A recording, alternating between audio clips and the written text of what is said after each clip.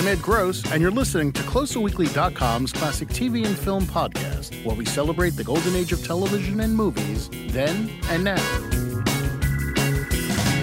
When you think of classic TV from the early 70s, it's hard to imagine the Partridge Family not being in the mix.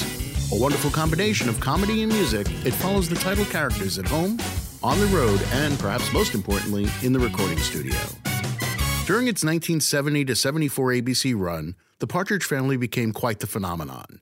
It also turned series star David Cassidy into a teen heartthrob, while inspiring a whole lot of merchandise, most notably music that was released on a variety of albums, with songs like I Think I Love You, Doesn't Somebody Want to Be Wanted, and I Woke Up in Love This Morning. The music of the Partridge Family, as well as David Cassidy's solo career, captured the imagination of writer Johnny Ray Miller, who felt compelled to write a book about it in the form of When We're Singin', The Partridge Family and Their Music, which features the voices of over 100 people he interviewed. Now it's John's turn to answer the questions, which he does in this installment of the podcast.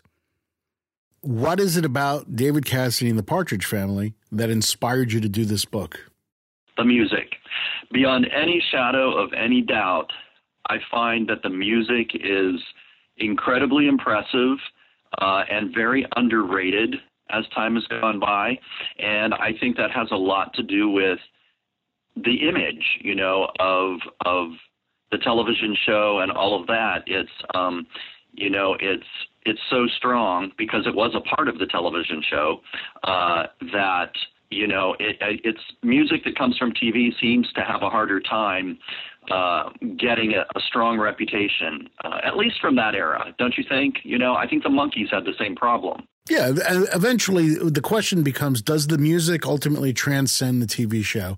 And I don't mean while it's airing, but as the decades go on, does the music live independent of the show? And I think, like, for instance, the Monkees music now does to a large degree. Yeah, I think you're right. And I think the Partridge Family could. The catch there is that the Monkees eventually created, their own music, and they all sang and, played and all of that. And the cast of the Partridge Family, it was David Cassidy and Shirley Jones. But I think that is really acceptable as time has passed on. Even then, they weren't too sure at the time if lip syncing would be approved of. But very quickly, it became common knowledge that Shirley Jones and David Cassidy were the singers and the actors were the actors, and nobody had a problem with that, I also used to look at the music. I mean, and this was a criticism I used to have. It's like I'm a giant Beatles fan, for instance, and I used to look at music in general. When the artist wasn't writing his own music, I was always like, really? Shouldn't you be writing your own music? But I don't. Yeah. But I don't know if that's remained now, because obviously the Partridge Family had the music written for them and stuff as well. But then you look at bands like, come to the modern era, or maybe not modern, but close to. You're talking about NSYNC. You're talking about, I don't know, whichever, One Direction. I mean, you think of any of these bands, and the music is, for the most part, being written for them. So I guess it's not the stigma that I imagined it being. Right. I think, that kind of, it's a time past where maybe we thought like that. But, the music that was written for the Partridge Family was written by some of the greatest songwriters of the era. Few people realize Mike Appel and Jim Kretikos were writing for the Partridge Family, while at the same time they were discovering this unknown new talent called Bruce Springsteen. And they went on to manage his early career. Cashman and West wrote for the Partridge Family, while at the same time they were producing Jim Croce. And great songwriters. Paul Anka wrote for the Partridge Family. Rupert Holmes wrote for the Partridge Family. John Baylor co-wrote a couple of songs with Wes Farrell, and I can't think of his name now, but he produced Pet Sounds. Oh, who is that? Beach Boys. Brian Tony Wilson. Asher. Oh, I'm thinking Brian Wilson. No way Brian Wilson did the Partridge Family, but okay, yeah, right. Yeah, right. No, Tony Asher actually wrote a song for the Partridge Family. So it's stuff like that I love to put out there, because this music was great music, and the musicians themselves, they were fantastic. It was the Wrecking Crew guys, the same guys that were playing on the Mamas and the Papas and Elvis albums and the Beach Boys albums. These guys were playing on the Partridge Family, and I interviewed many of them for my book, and they all had positive, great things to say about the music of the Partridge Family and the voice of David Cassidy. But now was the music unfairly dismissed as bubblegum? I mean, granted, it's bubblegum pop in a lot of cases, but was it that a cause of it being dismissed, do you think, rather than being taken seriously? Yes. I think that term bubblegum is one I don't like. Sorry. Because it creates a stigma in your head from that era anyway, from that period in time. And, you know, as David Cassidy pointed out many times, and it's so true too, that during that period and era, young people were always sort of identifying themselves with the kind of music that they listened to. I don't know if that's still true today, but that music, you know, it's kind of, I always say it's sort of like this sort of weird catch-22. Would you have the music without the show, and would you have the show without the music? The music definitely pushed the ratings up. When the records came out, the Partridge Family ratings went up because the show did not have a renewal right off the bat for its second half of its first season.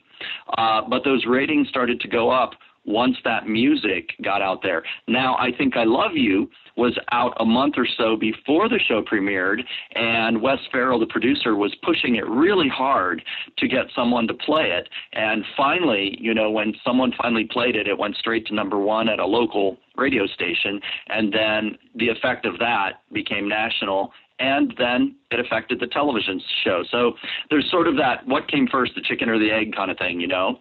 Absolutely. You know, and I don't know if I should be proud of this or not, but every time I Think I Love You comes on, damn if I don't know every word of this song all these years later. It's amazing.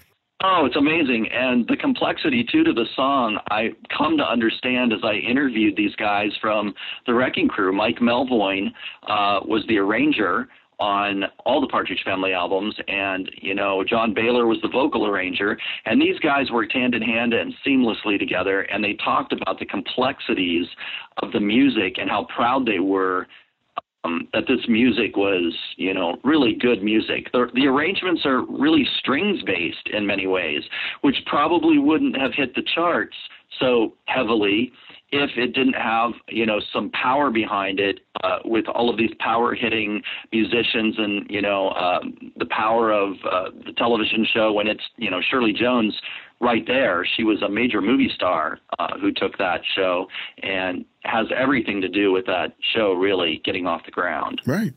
You know, how hard, though, is it, having spoken to these guys, was it a challenge to write music for a TV show that had to cater to a certain audience at a certain time on a certain network? Did that constrain them at all in terms of the kind of music they wanted to write, or did they write to order kind of thing? No. You know what's really one of the most fascinating things to me is the chemistry of all of these guys behind the scenes that were working together. They had a great producer with Bob Claver, who Bob Claver was, you know, he'd started his career on Captain Kangaroo and had done a couple of shows, and he was the executive producer of the TV show.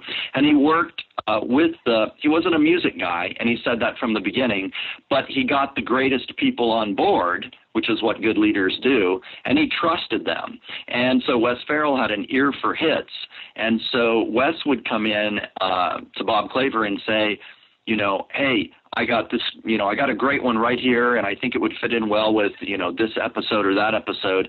And Bob Claver let him lead the way. And, you know, when Wes put out I Think I Love You and it went straight to number one, okay, then the next important thing he does is he gets a second hit. So once he had a second hit with Doesn't Somebody Want to Be Wanted, no one was going to question what he was doing. And Wes was smart enough to, again, align himself with the greatest singers and songwriters and musicians that were available. And he was a go-getter. And, you know, he got those people together.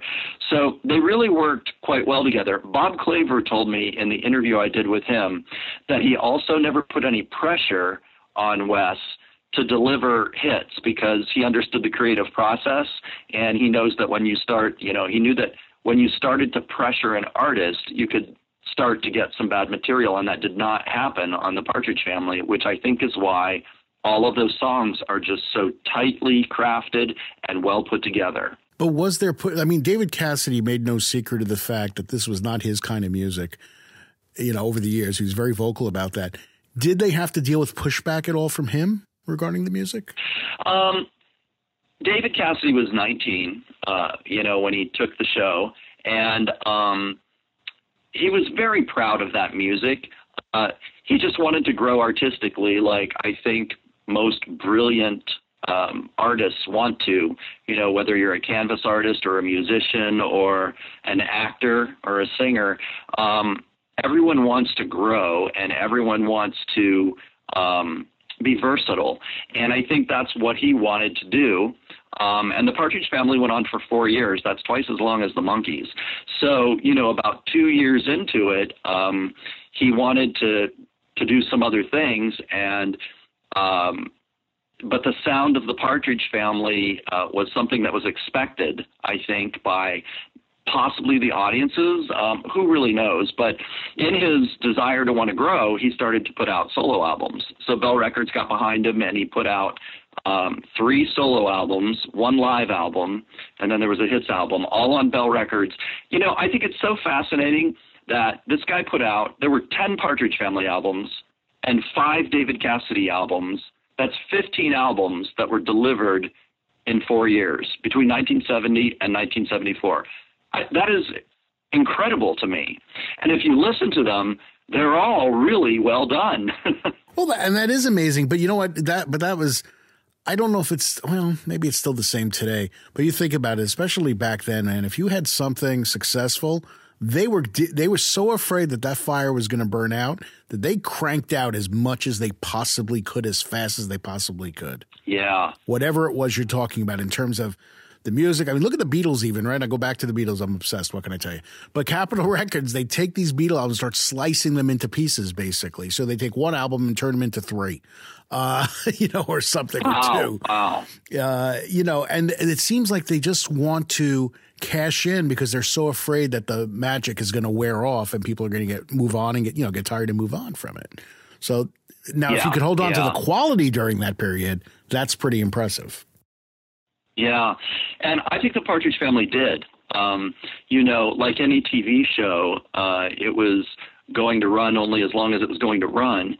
But those albums, if you listen to them, there were 8 studio albums and 2 hits albums.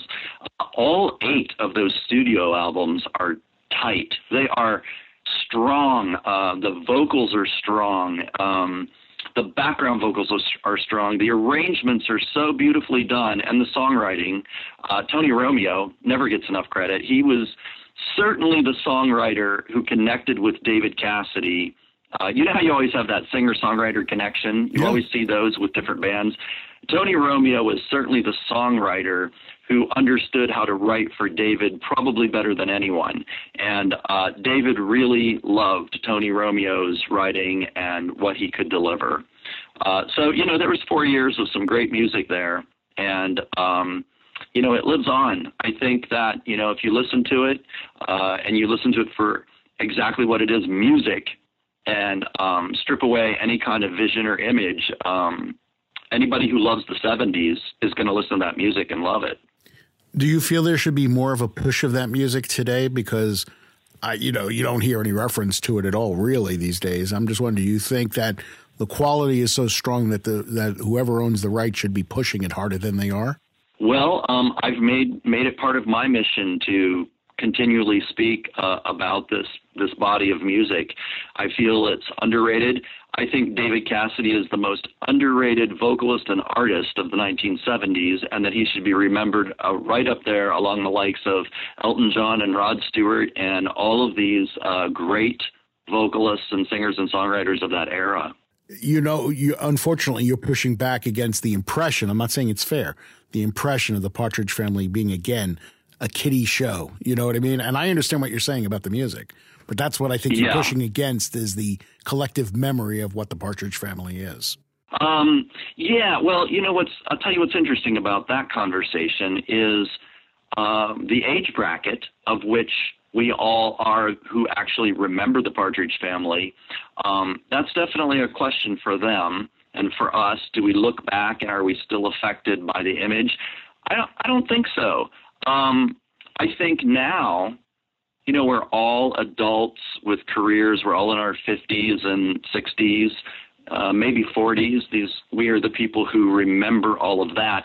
But in my experience with this and going around and selling my book and talking about the Partridge Family, when you get under 40, a lot of them don't even know who it is, and you have to explain to them a little bit about it, or they know what it was and they never watched it, but they usually weren't familiar with the music. Right.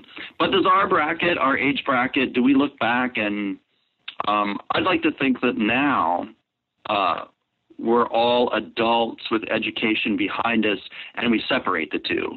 So we know what it means to create a marketing image, and we understand how that is separate from the music when we listen to the music. That's the key thing, though.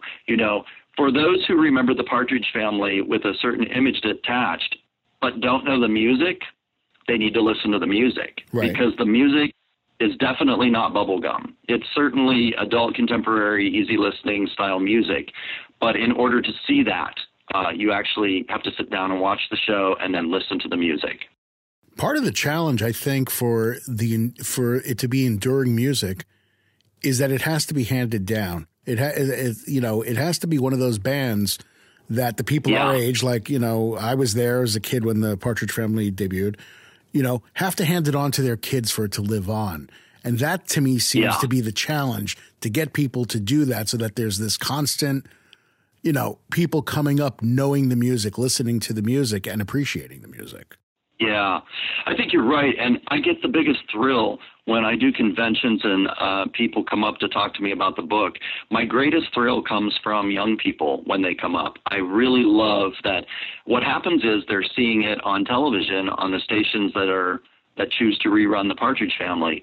And I love that when that happens. But for whatever reason, through the years, I don't think the Partridge Family's gotten that much airtime in reruns compared to some of the other shows of that era.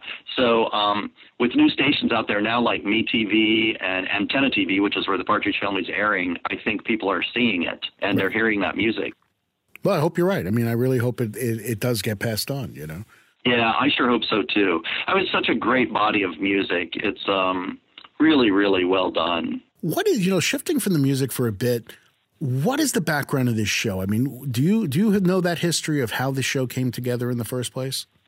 Yeah. The creator of the show, Bernard Slade, was hired by Screen Gems as a writer to produce. One of his jobs was to put forward 3 pilot scripts each year. And so he always had this idea in his head that he wanted to do something about a singing family, but it hadn't really taken shape yet. So he's from Canada originally, and he had done a variety show up there, and it was right along the lines of that. And that went well. So, he started to think more about it, and one night he was watching, of all things, The Sound of Music. And the fact that this family was a real family that sang, that inspired him even more. But the story he tells is that when he sat down one night to watch The Tonight Show and the Cowsills appeared, that's what triggered him to sit down and write the pilot script. And it was because now we had a family that sings together and makes records.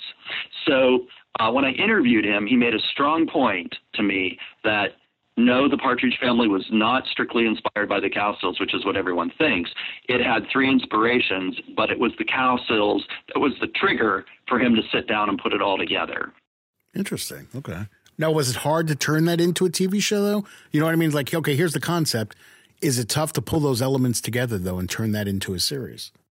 Yeah, I'm sure it is. And I'll tell you, Bob Claver, the executive producer, talked to me about that, about getting the pilot off the ground. So Bernard Slade wrote the pilot and delivered it, and they liked it. And Bob Claver took it on. And I guess they worked really hard on the pilot. They even shot a couple of scenes. They went down to Vegas and shot a couple of location scenes down there at Caesar's Palace because the Partridge Family's, first gig was in Vegas. So the cast remembers the ride down there and doing some shots down there and how excited they all were to be part of this. And Bob Claver told me that putting the pilot together, Paul Witt was one of the producers too, and he said the same thing to me about how hard they worked on this pilot and how they all had this vision for it that seemed to be, the chemistry was there, and they felt really good about it. Whether or not the networks were going to pick it up, was up to the networks, but they did, and it wasn't an immediate hit. It was a slow climb. And again, when that music, I think when that music started to, become a thing, that's when the ratings probably started to go up. Right. Because by Christmas, they had the renewal for the rest of their first season. Was it difficult? You pointed out that Shirley Jones was a movie star, and of course we all know that, but was it tough getting her involved? And also the question about David Cassidy, was he reluctant becoming a part of it? So the two of them, I mean. Shirley Jones was excited to be a part of this because she was at a place in her life where she wanted to continue to work in such a way that she could be at home and raise her children because they were small. So doing a TV show was good timing for her with what she wanted to do with her life. And she had a good relationship with David. And so when David took the show, Shirley was... they've all said this to me, including David, that Shirley was someone that they all respected tremendously, and they looked to her for, learning and figuring out how to navigate their life in this thing called show business. And so, I think Shirley has a lot to do with creating this incredible atmosphere that was the set of the Partridge Family.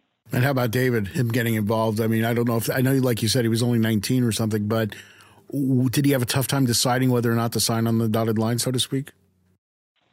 David had done several TV shows prior to this, Dramatic Rules and Bonanza and the FBI, and his agent, or his manager, I should say, had got him the script, and he was hesitant about it at first. But then he discussed it with her, and he kind of leaned to, his family for advice, and they felt that he should do it. So he was hesitant, but when he got into it, he did like the music. There's some tremendous articles, if you go digging, that have David Cassidy talking about the music just prior to the release of the show. And everyone who worked with him in the studio talked about how excited he was to be a part of the music in all of this. The Wrecking Crew guys, they all told me that David took it very seriously and he wanted to be part of it, and he would come to the sessions and learn from them and thank them. Actually, there's a great story that I tell in the book. Max Bennett, who was one of the bass players for the Partridge Family, one of the Wrecking Crew guys, and he played bass on all of them, told me this great story about how not too many years ago, it was within the last decade, he got this phone call out of the blue from David, who just called to tell him how much he appreciated his talent and all the work that he did on the Partridge Family music back in the day. Wow, that's pretty cool. Yeah. So for all of the desire that he had to do different kinds of music, he always loved the music that he started with. He just he wanted to grow, and he wanted he wanted to have a following with that. He wanted people to grow with him. I think that was what he was always after. And, what was it like for him, though, for a guy who's treating music so seriously and wanting to grow? What was it like for him to be a teen idol the way he was? You know what I mean? The covers of magazines and merchandise and people screaming, after him because of the Partridge Family and stuff. I mean, I would imagine that's got to take a toll on somebody, especially if they're trying to be taken seriously as an artist. Can you imagine? I know. I will tell you that after I interviewed over 100 people for my book and have talked to many more since.